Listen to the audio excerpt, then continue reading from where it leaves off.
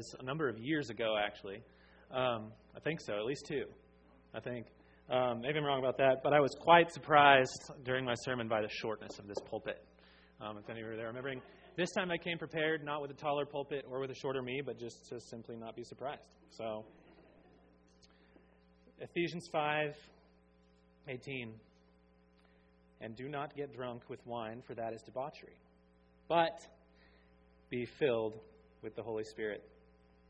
That's it. That's what I'm going to talk to you about tonight. Physical drunkenness versus spiritual drunkenness. And I want to read one more text just to supplement our reading of that text. And that text is Galatians 5:22. You don't need to turn there. You probably all know it by heart already. But the fruit of the Spirit is love, joy, peace, patience, kindness, goodness, faithfulness, gentleness, and self-control. Against such things there is no law. Let me pray for us one more time. I thank you, Father, for these people. We are prodigal sons. We are prodigal daughters, prodigal mothers, and prodigal fathers. Lift up our weary heads to see you running, always running towards us, your children, rushing and flying to us, your prodigal people. Follow your words tonight with your Spirit as you have promised us. Amen. Briefly, because I want to sketch for you the outline of my thought real quick, because this sermon is going to follow a stream of my thought that I hope that you can track with. And it's what I'm going to do first is describe very, very quickly the very first part of this verse. Do not be drunk with wine, for that is debauchery. We're going to skim very quickly over that. And then we're going to focus also very quickly on some tragically short-falling ways that this text has been handled, particularly in our group of Christians over time. And then I'm going to describe what the person that is filled with the Spirit in a way that Paul deliberately compares to being filled with wine. I'm going to describe what that looks like for us real quick. And then, kind of working in reverse order, we're going to follow that all the way back to the task of filling ourselves with the Holy Spirit in such a way that it resembles an act of filling ourselves with a kind of wine. So we're going to move from a quick look at some of the negative aspects of this text to the image of the drunk person to the act of drinking, the act of filling ourselves with the Spirit. A lot of ink has been spilled over the first part of this text, especially in the Baptist world. And I've just said that phrase, that expression. So one of the rules that we learn in preaching class is that you have to use that phrase once a sermon or it doesn't count.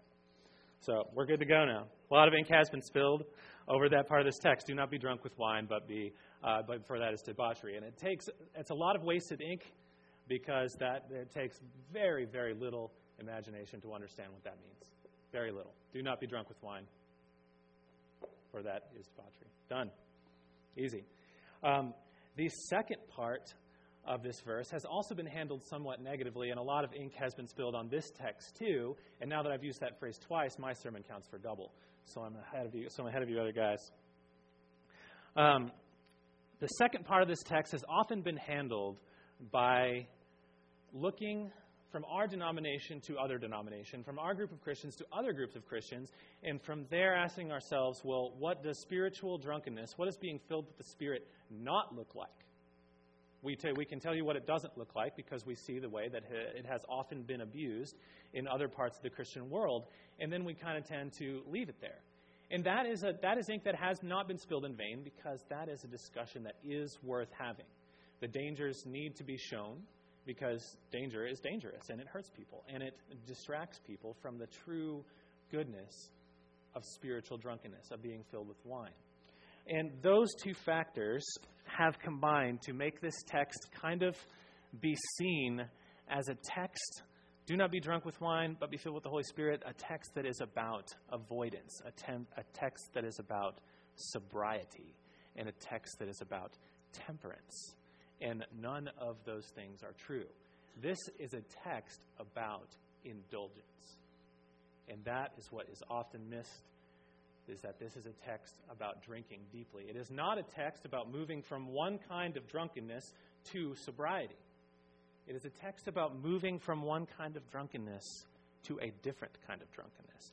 It is a text where God tells us what we are not to be filled with, and then he tells us what we are to be filled with instead. Instead of leaving us empty, he gives us something deeper and something richer to fill ourselves with in much the same way that it can be compared to filling ourselves with wine. So this is a contrast between physical drunkenness and spiritual drunkenness. And this seems plausible by this does not contradict the way Paul opens this section of Ephesians with a strong urge to be controlled and to be wise. I think this act of spiritual drunkenness actually does not conflict with that. But that kind of makes this text, it kind of reinforces the idea that this text is about avoidance rather than indulgence. But in truth, it does not conflict with Paul's thought at all. He wants us to indulge. He wants us to come and drink deeply. I'm going to first describe the image of a drunk person, and I'm going to show how the characteristics of physical drunkenness actually carry over into spiritual drunkenness, in order to educate us what a person that is filled with the Holy Spirit looks like. And there are actually four, but I'm going to pause after the first three before I jump into the fourth. There are four aspects of physical drunkenness that are directly carried over. And they are enjoyment, control, and addiction. Wine makes the heart merry. We all know that. That's the history of the world knows that. Our culture testifies to that constantly. It makes us happy, and it is enjoyed. The pursuit of drunkenness has always, with wine, the pursuit of physical drunkenness has always been seen as a pursuit of a kind of pleasure. Whether or not we think that is a good kind of pleasure, that's a different story. But it has always been framed as a kind of pleasure. You see the ancient Greeks and their god of Bacchus having festivals and parties that revolved around the consumption of wine and the merriment and the enjoyment that brought. And that is exactly true also for spiritual drunkenness, for being filled with the Spirit. It's an act of enjoyment. It's a pursuit of pleasure. It's a pursuit of being filled with something that makes us happy. And that's the first thing I want us to remember. Physical drunkenness, though, has also a more sinister side to it, as we all know. The first sinister side of physical drunkenness is control. When the merriment and when the enjoyment of drunkenness with wine wears off, the person finds themselves under a sense of control. They can no longer make decisions correctly. They are haunted and chased by desires for this substance that they used to fill themselves with that no longer satisfies them, and instead it controls them. It distorts their perception. It distorts our vision of reality. It impairs our ability to operate. And that is also a sense of spiritual drunkenness. A sense of spiritual drunkenness. In the Spirit, that idea is transformed from something that as the more we consume, the more we desire it. The more we find ourselves controlled by a desire to be filled with the Holy Spirit and with the things of God. The more we find ourselves controlled by this substance that we are filling with ourselves with, we find that we are no longer able to make decisions the way we used to. We are no longer able to view reality the way we used to. Before we consumed the wine of God, before we had been filled with the Holy Spirit, we saw things one way and we operated one way. But the more of the Holy Spirit we fill ourselves with, the less we find we are able of pursuing things in our old way. The third idea is the idea of addiction. The person that has come under the influence of alcohol finds themselves addicted to it, finds themselves unable to escape it, finds themselves desiring it wherever they turn, finds themselves looking for it wherever they can and indulging it whenever they get the chance. And that image is also true of being drunk in the Holy Spirit, of being filled with the Holy Spirit. We find that once we have tasted and seen that it is good, once we have tasted the things of God, we want it more and more. And we think about it more and more, and we desire it, and we pursue it with the energy of an addict. As I was turning over these ideas in my head before I get to the fourth characteristic of drunkenness, the connection between this is where the connection between the idea of being filled with the Spirit and the fruit of the Spirit struck me, and it struck me with this simple poetic phrase: the fruit of the Spirit and the fruit of the vine. That was so neat. The fruit of the Spirit contrasted with the fruit of the vine. But I realized the more I thought about that as neatly and as memorably as those two ideas stacked up next to each other, the fruit of the Spirit, the fruit of the vine, it's so catchy, it flows so nicely, but they don't match up quite so clean. And the key to that mismatch there is this, that the fruit of the vine is not drunkenness. The fruit of the vine is grapes. The fruit of the vine is wine. And that itself is not drunkenness. A physically drunk person is not a grape, and they are not a bottle of wine. But a spiritually drunk person is the fruit of the Spirit. They are love, they are joy, they are peace, they are patience, they are gentleness, kindness, and self-control. The fruit of the vine is not drunkenness. The fruit of the Spirit is the drunkenness. That is what being filled with the Holy Spirit looks like. It looks like exactly that list of characteristics. Being addicted to that list of characteristics, love, joy, peace, patience, being filled with those things, being under the influence of those things, pursuing, chasing, and thinking about those things. Which brings us to the fourth aspect of drunkenness, unusual behavior. The primary aspect of drunkenness is unusual behavior. A physically drunk person behaves so unusually that there are certain things that they are not allowed by the law to do. And this is such a commonly recognized feature that when we find ourselves in our daily life exposed to one of our friends or one of our loved ones who is behaving very, very strangely, we might ask them the question, "Are you drunk? This isn't the you I recognize. Are you drunk? You're behaving very unusually. You're behaving very strangely. You can't even walk straight. You can't even talk straight. You're not making your decisions right. You're not able to do the things that you used to be able to do. You're behaving unusually." The spiritually drunk person, the person that is filled with the Holy Spirit in the way that Paul imagines when he is talking to the Ephesians, is stumbling and mumbling out of their old selves all over the place. They used to walk in unlove. You used to be a person that when I knew you, you were not loving. You were bitter, and you were angry, and you were not joyful, and you were not patient, and you were stressed, and you were full of anxiety. But now I see you not even able to control yourself, and all of a sudden you're stumbling out of that straight line of lack of love that you used to be able to walk like a bullet, and you're stumbling out of it in love all over the place. You're tripping and you're mumbling, and you're no longer able to talk the way you used to talk. You used to talk so non-gently and so violently and so aggressively, but now I see you mumbling, and you sound gentle, and you sound kind, and you sound good, and you sound like the Holy Spirit. The person that is drunk with wine is constantly stumbling out of the ways that they're so used to being able to control their own walk in. They used to be able to walk straight down that line of non-lovingness, and straight down that line of non-joyfulness, and straight down that line of impatience and greed and all those things that contrast with the fruits of the Spirit, and they just can't anymore. Because the more they fill themselves with the fruit of the Spirit, the more they can no longer walk according to their old ways. It makes it, the more you consume, the more difficult it is to walk in those old ways. And it startles people. They look at you and they're like, "This is not the you that I know. You're under the influence of something. Something has gotten into you. Something has filled you." In order to taste this wine at its source, now that we've seen what the spiritually drunk person looks like, in order to taste this wine at the source, we have to know that this is not just being filled with the fruit. It's being filled with the fruit of a specific Spirit, the fruit of the Spirit. This is not being filled. Paul does not want us to be filled with love. He does not want us to be filled with joy. He does not want us to be filled with patience. He doesn't want us to be filled with kindness, goodness, or self-control. He wants us to be filled with the love of the Spirit. He wants us to be filled with the joy of the Spirit and the patience of the Spirit and the kindness of the Spirit. You can fill yourself with those things and not that Spirit. You can do that. It's possible. You can be a very loving person without the love of the Spirit.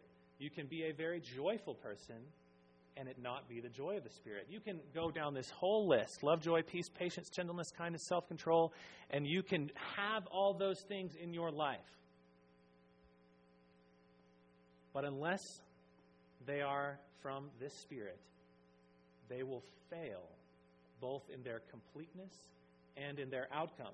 The absolute best case scenario, the greatest amount of success you can have by filling yourself with the fruit but not the Spirit, is that right up until the point of death, you can live a good life, kind of. That's the best possible case scenario, which, as we all know, is not the one we usually encounter as we go through this world. The best possible life you could have by filling yourself with fruit, this exact same fruit, but not the fruit of this Spirit, is that right up until the grave, things could go well for you. Well, in quotation marks. But what the fruit of the Spirit does, what the Spirit does to these characteristics that we're all so familiar with, is He makes them fruit that once they fill us, and once we sow them down deep in our hearts, and once we begin to know and be filled with the fruits of this Spirit, it takes us a level beyond that, a level beyond death. We can have good lives, and we can even improve society. We can improve ourselves with the fruits, but we cannot overcome death, and we cannot recreate this world. But if we fill ourselves with the fruit of the Spirit, the outcome becomes that we are raised to life after death, and this world is recreated in full beauty and full goodness in the way that only the Spirit that produces this fruit can recreate it. It takes us beyond death. I'm talking about resurrection from the dead. Literally, you come back to life when you die, when you get this fruit from this Spirit. And you do not get that unless you get this fruit from this Spirit. To look at this, this highlights kind of the strangeness of this fruit. We've all become familiar with these categories: love, joy, peace, and patience. But the truth is that these things are all actually very strange, despite how familiar we've come with them. And it takes looking at them as they find their origin in the Spirit, in God, as we look to God and we see the way He first displays love and then calls us to be filled with that love. And we look to Him and we see the way that He first displays joy and then calls us to be filled with that joy. That act of looking and seeing those fruits as they're growing and overflowing and filling God Himself, that act of looking to those things is the act of drinking the wine. That looking to how God first is the God of these fruit. God is so full of the fruits of the Spirit, it's amazing. They are His fruit. No one loves like God loves. No one has joy like God has joy. No one has patience like God has patience. And so let us look together for this last stretch of my sermon at how this act of drinking plays out by looking and seeing these things in God Himself. The act of looking is the act of drinking. It's not just love that God has. God is love. He is so much love. But it's not just love. It's a special, strange, and eye-catching and startling love that sits in heaven, looking down on a world that has plunged itself in darkness because of its own sin. Because of our sin, what we have done, we have plunged our lives and this world into darkness and chaos. We have separated ourselves from the light of the loving God. We are the ones that have created this mess. We are the ones that have offended God. And He is the one that sits up there righteous and holy and looking down on this dark and chaotic pool that we are all here in. And what does that love do? It dives straight into that darkness itself because it is not content to see us staying down there. Jesus Himself, God of very God, comes straight into that darkness, born as a baby on a dark night, as a helpless baby in Bethlehem. That's what Christmas is about God's love coming into this darkness to pull us out. Those of us that created it, not those of us that are victimized by it. Though we are all victimized by it, we are also its creators. We are the creators of the darkness and the chaos. We are the sinners. And He came to pull us out of the darkness, to break that darkness and fill it with light, to pull us out in His love by dying on a cross. And by dying on the cross, thus go deeper into that darkness and into that chaos than you or I will ever be called to go. Not only does the love of God, the love that is overflowing with God that he calls us to drink from, not only does that love of God come into the darkness, but it goes deeper into the darkness than you or I have ever gone.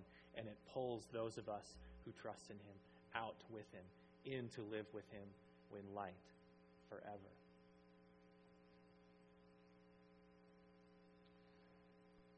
And all of a sudden, when we find ourselves under the influence of that love, that's when we find ourselves doing strange behavioral things like laying down our lives for others and forgiving our enemies and doing things that people look at you and they're like, are you drunk? Did you just forgive your enemy? That person that hurt you so much, did you just forgive them? Are you laying down your life for your spouse when you have so much that you want to live for? Are you a loving person? That seems that's when we become under the influence of God's strange, intoxicating love is when we begin to behave in those ways. And that's only one of the lists so far. This is a long list. What about the fact that God has been forever joyful in perfect, in unhindered, in untainted, unpolluted joy?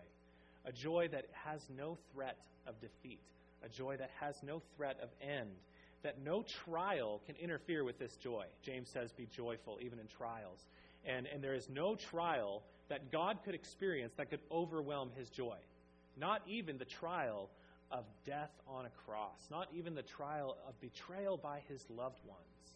Not only the trial of walking through the world that he created as an innocent person, only to be dragged by those he loved to a cross and nailed to it and dying. Not even that trial could overwhelm the joy of God. And it was not like God pretended that he wasn't sorrowful during that time. Jesus, God of very gods, cried drops of blood, sweat drops of blood rather, and cried tears of sorrow during that time. But those tears and that sweat did not drown his joy, because he knew that no trial could drown out that joy, could drown out the joy of God. And that's the joy that you and I are called to look at and drink from, so that when we are called to endure trials with joy, not by pretending that trials aren't happening, not by pretending that we're not sad, not by ignoring sadness and ignoring sorrow and ignoring those things that interfere with our joy, but by looking to God, the original and most joyful person who endured the most hard trials that anyone has ever had to endure. And then all of a sudden we find ourselves being joyful when everyone around us looks at our life and says, why are you joyful right now? You have so much to be non-joyful over. Let me count the ways, like that famous poem. How do I love you? Let me count thy ways. Let me count the ways. And we could look at each other and say, how many ways are there that you should not be joyful? I could make you a whole list. I could certainly do so for my own life. I could do so for some of your lives in here that I happen to know. And I could give you a whole long list of ways that you have, a whole long list of reasons that you should not be joyful. And then I could give you one reason that you have to be joyful. And that one reason, the joy of God, drowns out all those other reasons. And it's eye-catching. It's eye-catching. It's strange. Paul himself described it as this: sorrowful, but always rejoicing. It's a joy that no sadness can drown. Tim Keller is so well said. It's a joy that endures because only joy will endure, and all threats to joy will not endure. All the sad things will come untrue. Joy will not. Joy will endure forever and ever. And the peace of God. The book of Isaiah tells us that those of us that fill ourselves with God, that stay our mind on God, it's the same thing. It's the same act of drinking that Isaiah is there describing. The mind that is set on God is filled with a peace that surpasses understanding. It's a peace that is so strange, it's just like that joy. People look at it and they're like, I do not understand why you're joyful, why you're peaceful right now. Are you drunk? We see that on display in the story of Jesus calming the sea. But where we see that on display in that story is not where we're used to thinking we see it. We do not see the peace of God that surpasses understanding on display when Jesus stands up in that boat and said, waves and wind, be still, and that shrieking, blowing, billowing storm turned to smooth sees just at the response to his word. That is not where we see the peace that surpasses understanding. Where we see the peace that surpasses understanding is when we see the disciples looking at Jesus when the storm was in its full force. What was he doing? He was sleeping. Jesus had that peace at that moment. And that was the moment that defied where there was a peace that was present that the disciples did not understand. They did not understand how God could be at peace when the storm was blowing. They didn't understand how he could be so at peace when he was surrounded by such chaos. That right there is the moment where the peace precedes understanding. That's surpasses understanding, rather. That's why Jesus, when the disciples wake him up and they say, "Do you not care that we're dying?" He marvels at them. He says, "What? Don't you get it? The peace is here already. This storm is no threat to your peace. But so that you can understand it, I'll bring this peace down a notch for you and calm the storm." It's the peace that is at peace during the storm, and that will one day be expressed by the final and complete stilling of all storms. That is the peace of God.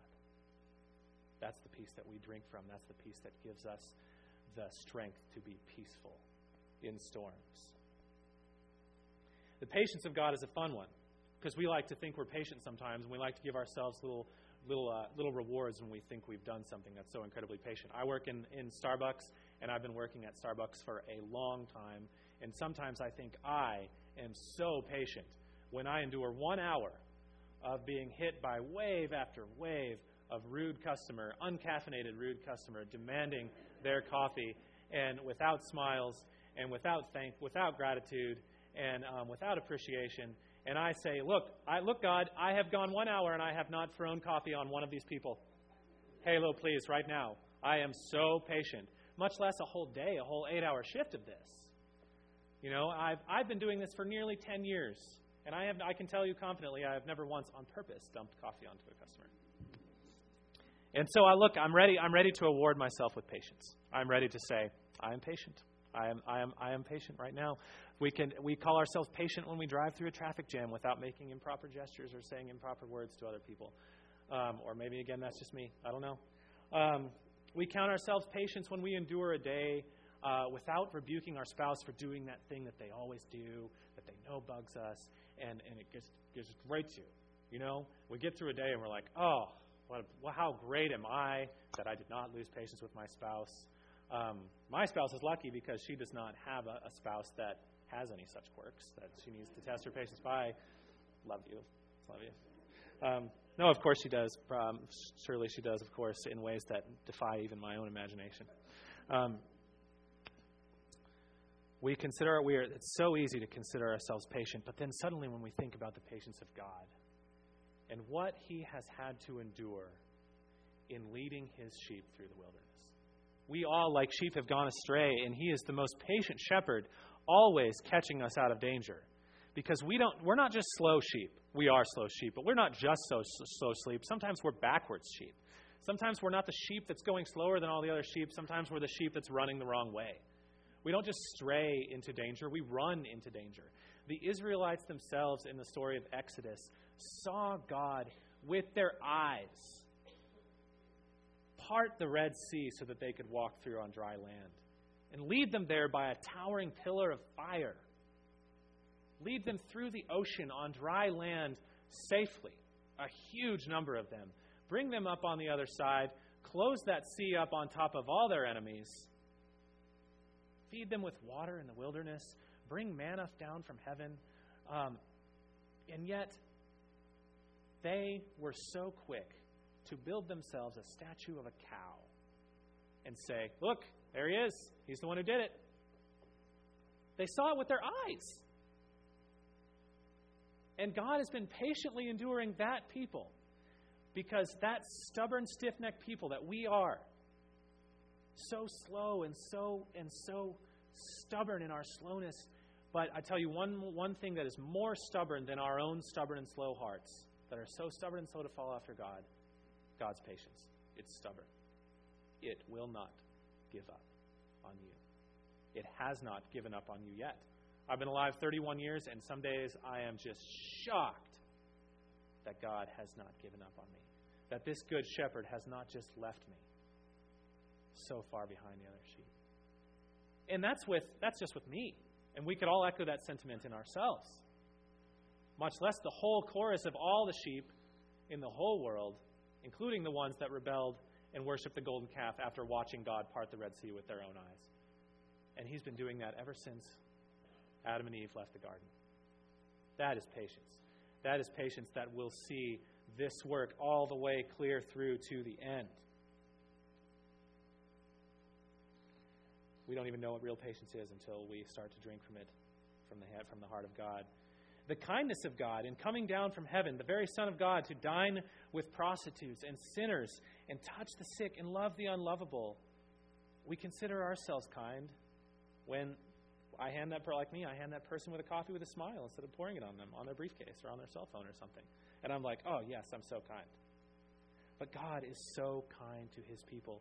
Not only does the perfectly clean and righteous Son of God come to earth, but he comes to take all of our unrighteousness and all of our sin and all of our filth upon himself, rather than consider himself kind just to be with us.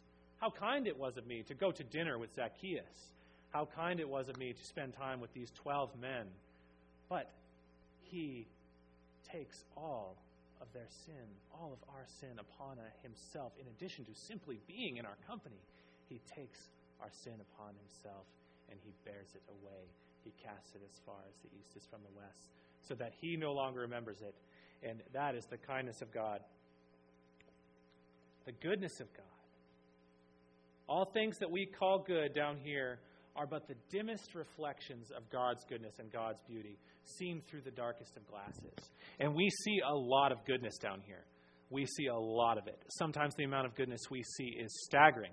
I start to think immediately of cliches that are good cliches for a reason, like baby's laughter and ice cream and fresh rain and the smell of a cut lawn and the forgiveness of one person to another and love and joy and peace and a good book and the overcoming of obstacles and courage and endurance and healing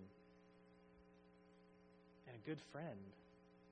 And they're everywhere. You look and see goodness everywhere. And these are nothing compared to the goodness of God. And I don't say that to make these instances of goodness seem smaller, but only to kindle your imagination, to try to imagine that if in these things the goodness of God is just dripping through, what must that ocean of goodness behind those images of goodness be like?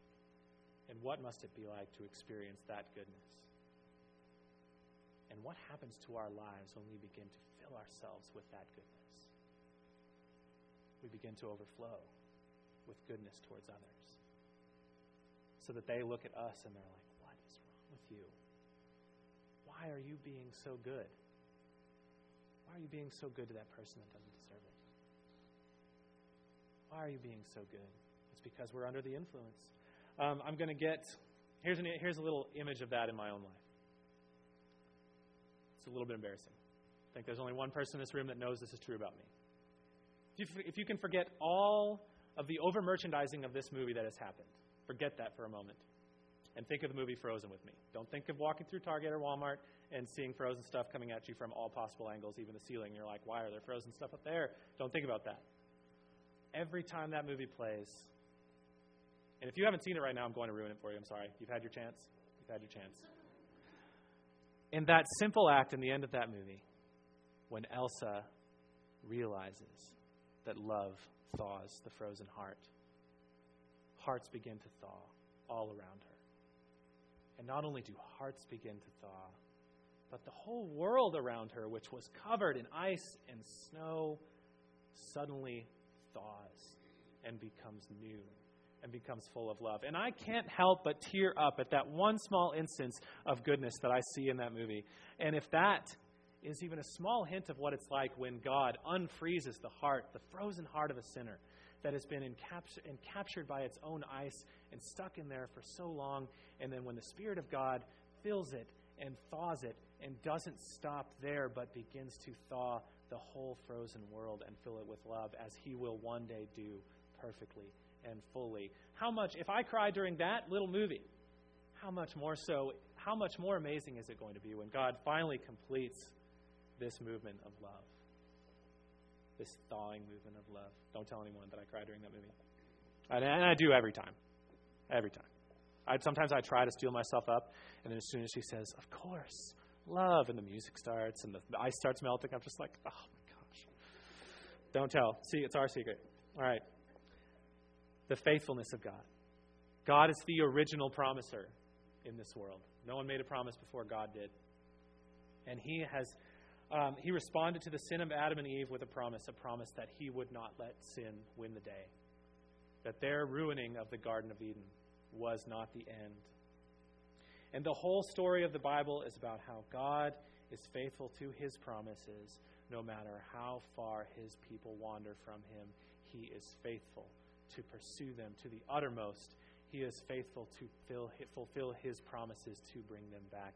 No matter how much they try and stop him, no matter how much they put in his way, there is nothing that threatens God's ability to fulfill his promises to his people. And when we start to fill our hearts with that very same faithfulness, we find ourselves being faithful to others in our lives, when once we might have struggled with faithfulness. He fulfills it even to death on a cross. He is so adamant about fulfilling his promises that he himself will even go into the world and die himself to fulfill his promises. The last two are kind of the hardest.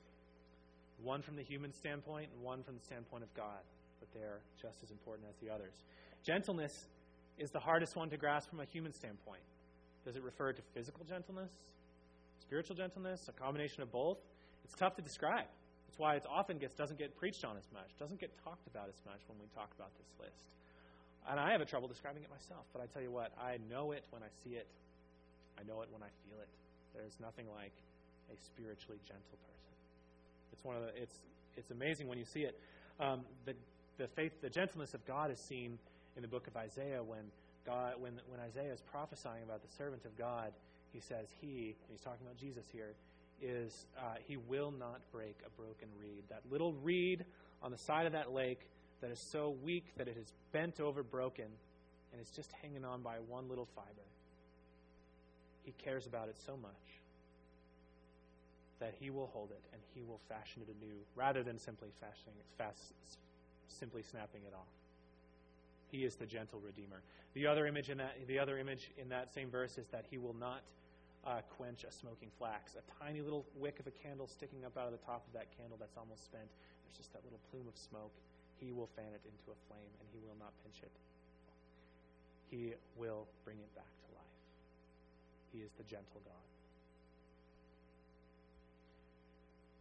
Self-control is the hardest one to think about in terms of God. What does God's self-control look like? It seems at first difficult to even imagine this one being a part of God, because what does God need to control?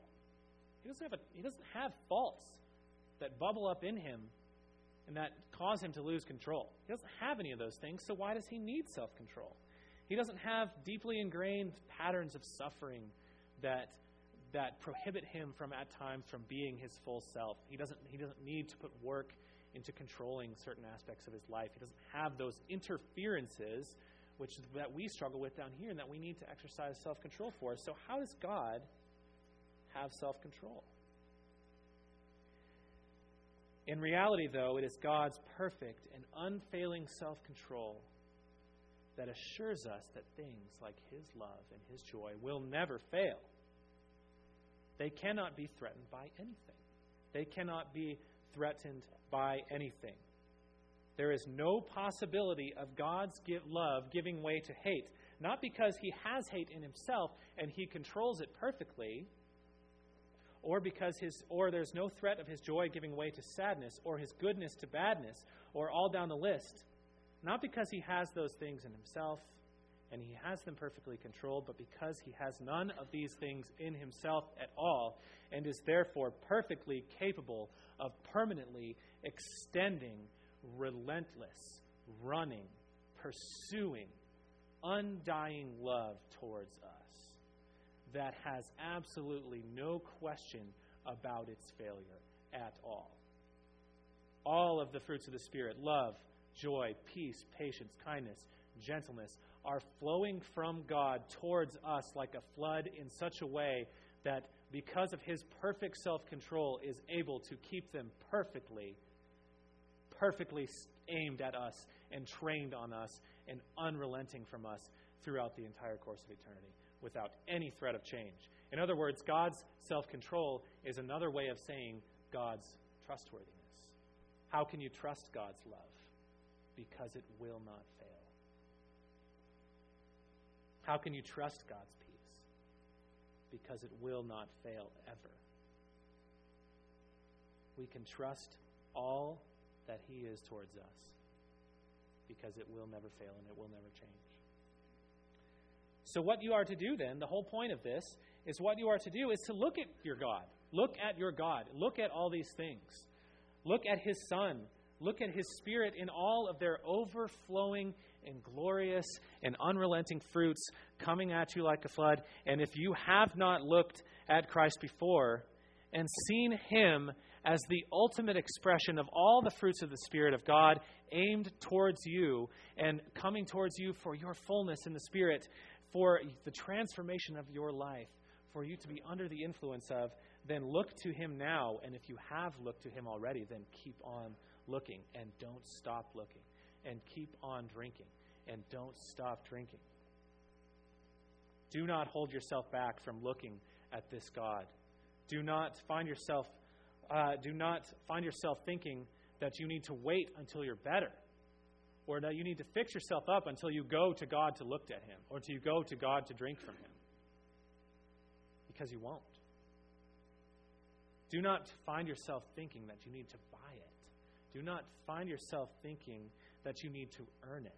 The Apostle John in the book of Revelation, the last chapter, tells us that all we need to do is thirst and look and buy the wine without price. That's the image he uses. He uses the same image that Paul's using, the same image that I'm using. He says, let the thirsty come and buy wine without price and indulge. Don't buy like it's going out of style. Buy like it's free and it's endless. That's what John is telling us to do.